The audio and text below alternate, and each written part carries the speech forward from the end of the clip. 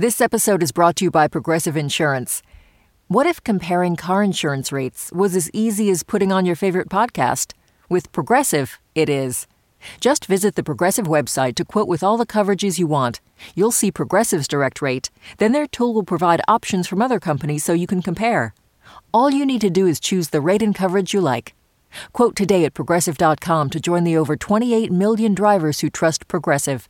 Progressive Casualty Insurance Company and Affiliates. Comparison rates not available in all states or situations. Prices vary based on how you buy.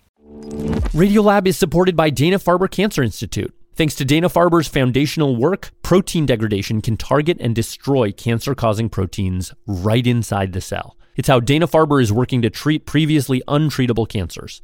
Learn more at danafarber.org/everywhere. Radiolab is supported by the John Templeton Foundation, funding research and catalyzing conversations that inspire people with awe and wonder. Learn about the researchers making the latest discoveries in the science of well-being, complexity, forgiveness, and free will at templeton.org/podcast. Hey, Lulu here. There is this thing that radio producers love to say. Radio is the most visual of all the storytelling forms. More than the movies, more than photography, more than TV, which maybe sounds counterintuitive, but the idea is that because your imagination is a bottomless resource, the visual experience you get here is way more immersive and vivid and lush and has better special effects than any film studio could ever just financially, logistically produce. Who knows if that's always true, but I will say the story that has stuck with me visually the most over decades of listening is the one I'm about to play for you. It's called The Living Room, and it actually comes to us from another podcast that's been around for just about 20 years called Love and Radio. If you haven't heard of them, they make beautiful, sound-rich stories, sometimes a little dark, always special. And this episode, it is about bearing witness to something that maybe you weren't supposed to bear witness to. The images from it, I literally have never been able to get them out of my head. Before I play it, 2 quick notes. One, whereas we usually try to talk to everyone involved in a story, this episode is based on one person's vantage point. We did fact check it to make sure the key elements did in fact take place, but, take it as one very powerful sliver of a complex situation. And secondly, warning, adult themes ahead. Probably not the best one to listen to with kids. All right, let us slip into The Living Room from Love and Radio. Wait, you're listening? Okay. All right. Okay. All right. You're listening to Radiolab. Radio From WNYC. See? Yeah. Rewind.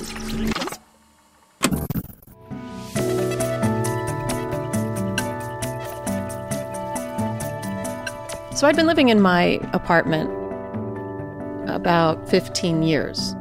And one evening, I walked in the living room, which has 3 bay windows, which face the gardens in the back. And over half a block of gardens and across a small street, there was this bright window that I'd never noticed before. But it's at the exact eye level of my 3rd floor apartment. And after a while, I realized that I'd never seen it because there had always been curtains. And so it was always, I think, dimly lit. The curtains were often closed. And all of a sudden, there's this bright light and no curtains. And it was like a movie screen.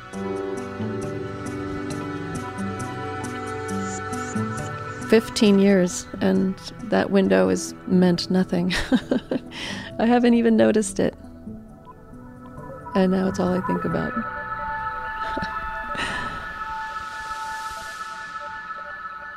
There were new tenants, and it had always been a living room, and now it was suddenly a bedroom. And there were these 2 people in there, and they were naked. This young couple in their 20s. They were really lovey-dovey, and they were always naked. That's Diana Weipert, who tells the story, and she told it to radio reporter Brianna Breen. who produced this piece with Nick and Brendan. The thing is, they pushed their bed so that the head was up against the windows. So their heads, you could see both of their heads lying there. So you'd see things that you just, like, they were just shocking. I just had been there all of this time, and suddenly you could see people having sex really clearly, like amazingly clearly. I had no idea that you could see so well across such a distance. And it was really uncomfortable. My husband and I were still adjusting to parenthood, and it wasn't the most romantic time in our lives. And my son was probably 3, and when you're new parents to a toddler, especially because he sleeps in bed with us too, so he's like literally right between us, the last thing you need is a couple of hotties getting it on across the window, reminding your husband of everything he's not getting. So to have this really beautiful young woman that was really thin and naked all the time, really, it was very frustrating. And she had this beautiful, tall, lanky, well-built boyfriend. And so at first I just, because I felt like my husband was going to be staring at this naked woman all the time, I started closing the living room curtains, which is really kind of silly. And it made our room really dark, and we never closed those curtains. And so that didn't work. So I thought about like making a really big sign that said like, close your curtains or buy curtains. They didn't even have curtains. Buy curtains, we can see you. And I thought about going by their building. I had no idea what their unit was, and leaving a note. And then I started thinking that was really silly and prudish, and started realizing that they were just young, and I had to just get over it and live with it and move on. And so that's what I did.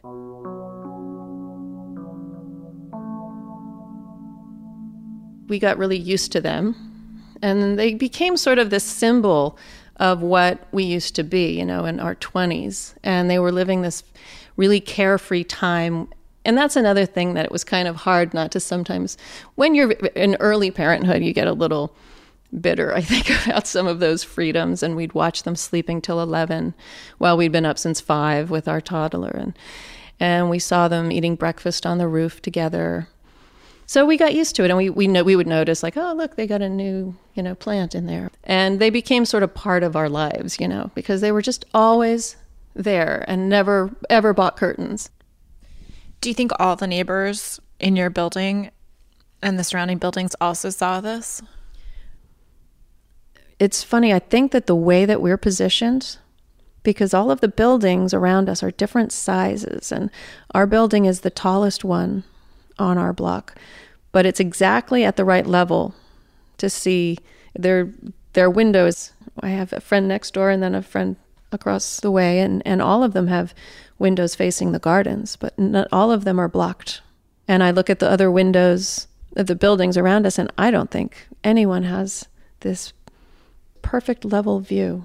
The irony is that I'm such a private person, and I don't know, am I supposed to have maybe respected their privacy and just looked away? But it's impossible, because that's the way the chairs face. They face the window. I couldn't not see them if I wanted to. But I guess I could have not gotten the binoculars.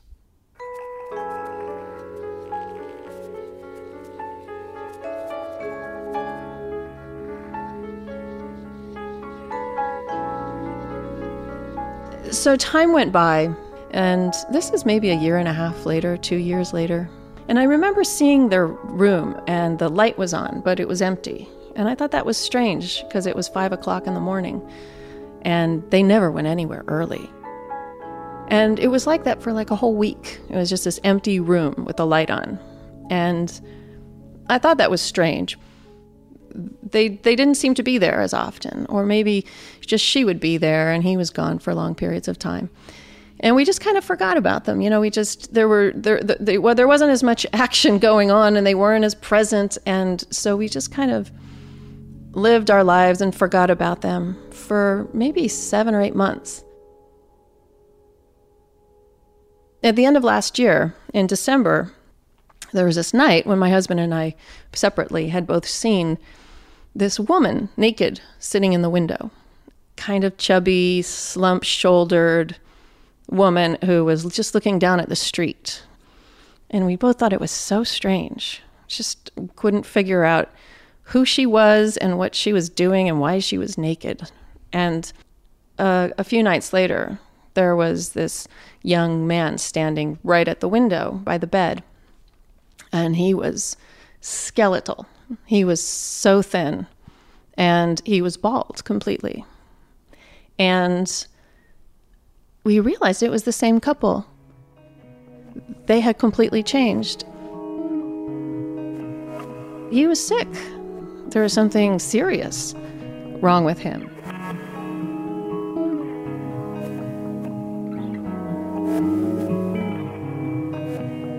After that, I just watched the window all the time. Okay, we're gonna pause right here. We'll be right back. Radiolab is supported by BetterHelp. Whether it's already 2 a.m. on a fun night out, graduation time, a new year, we can find ourselves wishing we had more time, wondering where it all went. But there's a question. If we were magically given that time back, what would we do with it? Perhaps you'd spend more time with a friend that you've lost touch with, or petting your dog, or just noticing the sweetness of doing nothing. The best way to let those special things into your life is to know what's important to you so that you can make it a priority going forward. A therapist can guide you through the process of defining your values and understanding your priorities so you know what things you can spend your time on that will really fulfill you. BetterHelp offers convenient, affordable online therapy that comes to you. Start the process in minutes and switch therapists anytime. Learn how to make time for what makes you happy with BetterHelp.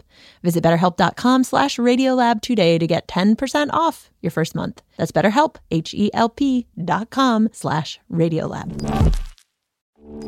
Radiolab is supported by TurboTax. TurboTax experts make all your moves count, filing with 100% accuracy and getting your max refund guaranteed. So whether you started a podcast, side hustled your way to concert tickets, or sold Hollywood memorabilia, switch to TurboTax and make your moves count. See guarantee details at turbotax.com/guarantees. Experts only available with TurboTax Live.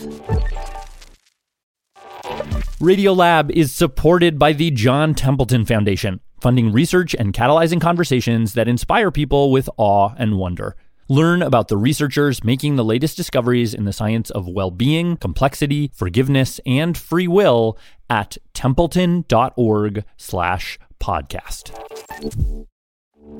Radiolab is supported by Dana-Farber Cancer Institute. Thanks to Dana-Farber's foundational work, protein degradation can target and destroy cancer-causing proteins right inside the cell. It's how Dana-Farber is working to treat previously untreatable cancers. Learn more at danafarber.org/everywhere. Hey, I'm Jad Abumrad. I'm Robert Krulwich. This is Radiolab. Let's get back to our story from Brianna Breen and the folks at Love and Radio, Nick Vanderkolk and Brendan Baker. And so we're just going to go back to the room, see what we can see through the window. Here's Diane Weipert. I just watched the window all the time. And he would sit all day. He was there because I work from home. And I would see him all day in the bedroom, either lying down or sitting at the computer. And then after a couple of weeks, he was just lying down. And he was just there. And his bald head would be up against the pane of glass all the time. And she would be there. And she'd come in and she would bring him things. But mostly it was just him there by himself. And sometimes he would have like his knees bent. And you could just see how skeletal they were. They were just bones. And sometimes he'd kick off the blankets and he was just lying there naked and emaciated. And then after a while, he was just always burrowed under the blankets. I found myself thinking like, well, maybe he's been through chemo and he's recovering and, he's going through this sick phase before he gets well because he's so young. He's just such a young guy. And so we had to go to Colorado to see my family for Christmas. And I worried all the time I was there. I thought about them and I worried that he wasn't going to be there when we got back. I worried all the time about it. When we got back, about 10 days later, he was still there, but his head looked so much smaller, and there were a lot of people there, and then I got out my binoculars. I got my birding binoculars. I'm not proud of it, but at that point, I felt so invested.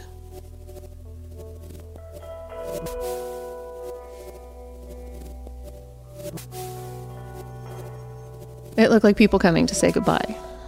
And there was this sort of short, blonde, Midwestern-looking woman who I guessed was his mother.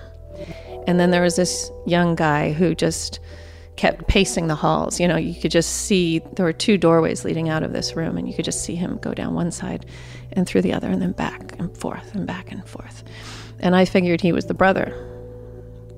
And it looked like the girlfriend's sister was also there. It was just a guess. Looked like her. I remember there was just this little gathering going on in the living room right below. The neighbors were standing around and having drinks, and they had no idea at all what was going on right upstairs. I would watch people come and go. Then after a while, everyone left except for the girlfriend and the mother. And I spent all that evening like sitting vigil on the back of the couch and watching, and I remember the girlfriend lying beside him for a long time on her own, and she was just stroking his face so tenderly. It was so much affection that really transcends the kind of young love that you expect. All I could see was the top of his head all that time. And I remember later seeing her standing by the bed with the mother on the other side, and they were just all talking, and she put a hand on his forehead. She put the back of her hand on his forehead, and then she was wiping at her eyes. And you could tell that there was this sense that it was getting closer. Then I could see this reckoning where she was wiping at her eyes and touching his forehead and wiping at her eyes, and there were candles lit, and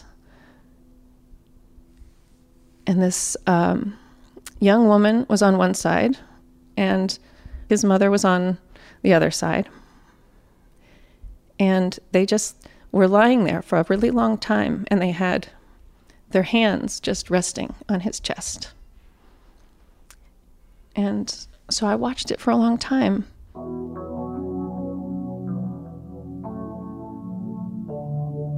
The mother and the girlfriend were lying on either side of him, and you could tell this was the end. I thought, now all that's left is the girlfriend and the mother, and inexplicably me.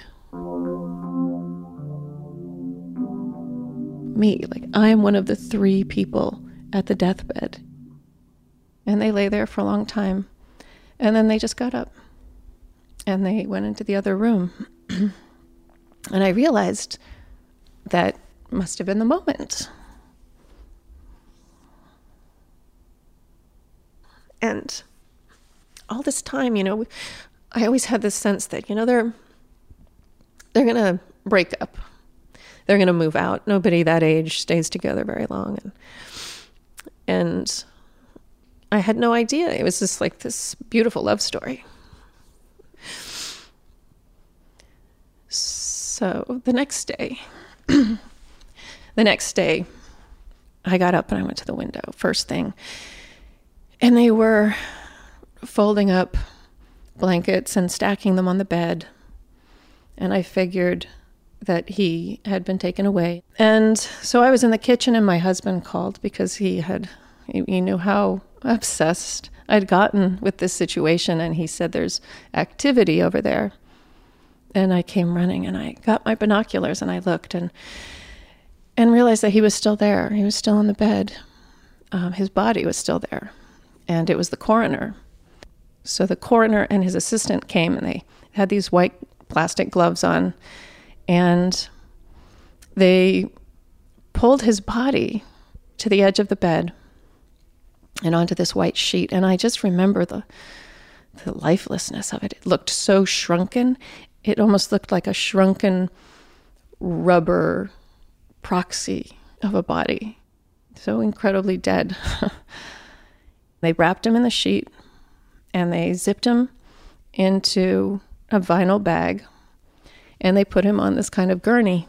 They took the gurney out, and I just had this very strange impulse, and I ran and threw on my coat kind of over my pajamas and ran out to the street and ran to the corner. And I got there just as they were hauling him out. They were carrying him out, and the girlfriend was there. She was talking to one of them in the doorway, and they loaded him into this van. And I realized that they didn't know me at all. Like I had no place to be there. And they looked at me. I remembered the coroner's assistant looking at me like I was sort of like a rubbernecker in the street, looking at this grisly scene. And I realized that's what I was. I had no place to be there. And suddenly it all felt so perverse. And so I went home and I felt very strange about the whole thing. And I tried to tell myself that, well, I never wanted to be part of their lives. I was the one that wanted them to put up curtains. I wanted them to shut the intimate stuff out. I was uncomfortable with it. I was the one that wanted out.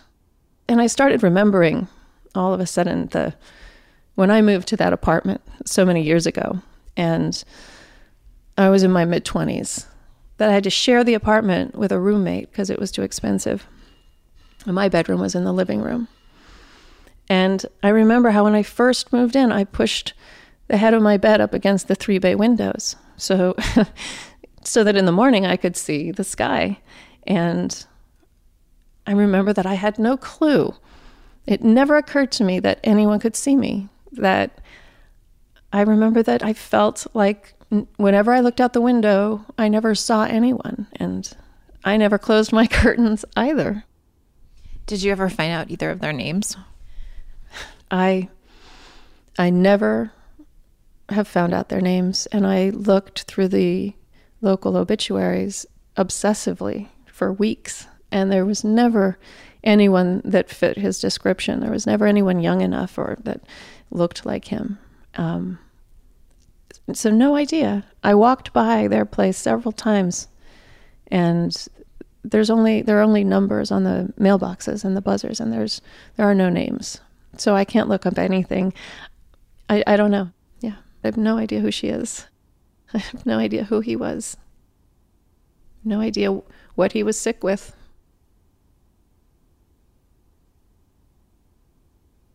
Just a couple days after it happened, she was up on the roof with a friend doing yoga. And I've watched her lying around a lot. She went out of town, I think, for a bit. And she's still there. I have been watching her recovery. And instead of being this young woman, she looks totally different. She looks so changed. She just looks like this very experienced, world-weary person. She has a job now that gets her up very early because I get up at 6 and she's already dressed and heads out at like 6:15. And the other night I saw her and she was in her bedroom and she was wearing this baggy t-shirt and all the lights were on and she was dancing. Just dancing around her room. So yeah, I want her to move on. This young woman that I was so cranky and bitter about, now I feel so protective and kind of maternal, if you ran into her, like at the corner market or something, do you think you could ever say anything to her? Yeah, if I ran into her, I wouldn't say a thing. What would I say? I've been watching you through your window. How creepy would that be? Yeah, no way. She doesn't, she doesn't know that.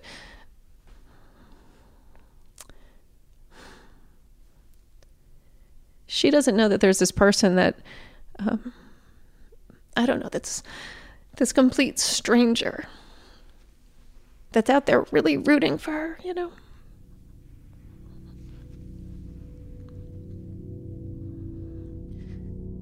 Diane Weipert told her story to radio reporter Brianna Breen, who produced this with the folks at Love and Radio, Nick Vanderkolk and Brendan Baker. And Nick does have a little postscript here, which I think you ought to hear. Just after this interview was recorded last spring, Diane's neighbor closed her curtains and hasn't opened them since. Special thanks to Aaron Belkin, Karen Duffin, Allison Sorrell, and Brian Posner. And thanks, of course, to Nick and Brendan and Brianna for letting us air that piece.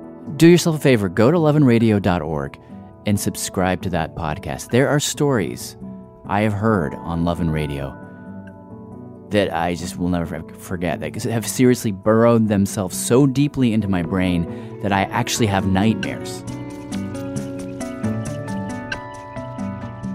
You should listen to them all. Loveandradio.org. I'm Jad Abumrad. I'm Robert Krulwich. Thanks for listening.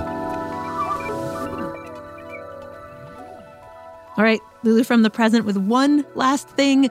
There is a very special Radiolab live event ping-ponging its way across the country right now. It's been to LA and Boston and New York and Chicago and beyond, and it is about to make its very last stop in Seattle. So if you live in the Seattle area and want to see a Radiolab episode unfold with all the wonder and play and immersive musical sound design before your eyes, come check it out. It's Thursday, February 15th at Town Hall, Seattle. Our senior producer, Simon Adler, will be dressed on the stage in a snappy white suit, leading you through live music and interviews and stories and images from space and an even stranger place called the 1970s. Again, coming to Seattle on Thursday, February 15th at Town Hall, Seattle. Find out more and get your tickets at kuow.org/events. Bye.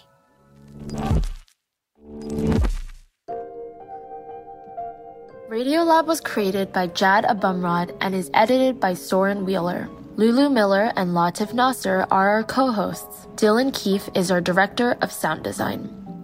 Our staff includes Simon Adler, Jeremy Bloom, Becca Bressler, Akady Foster Keys, W. Harry Fortuna, David Gable, Maria Paz Gutierrez, Sundu Nyanam Sambanan, Matt Keelty, Annie McEwen, Alex Neeson, Sarah Kari, Alyssa Jung Perry, Sarah Sandback, Ariane Wack, Pat Walters, and Molly Webster. Our fact checkers are Diane Kelly, Emily Krieger, and Natalie Middleton.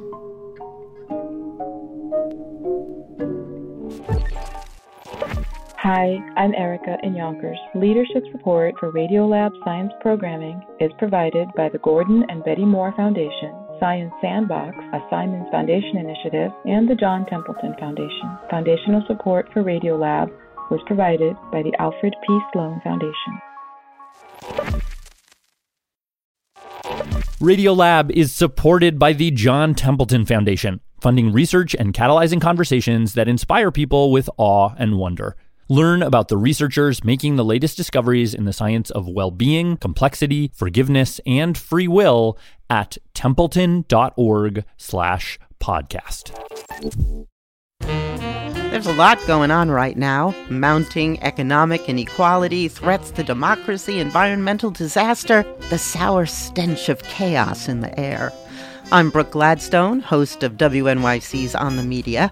Want to understand the reasons and the meanings of the narratives that led us here, and maybe how to head them off at the pass? That's On the Media's specialty. Take a listen wherever you get your podcasts.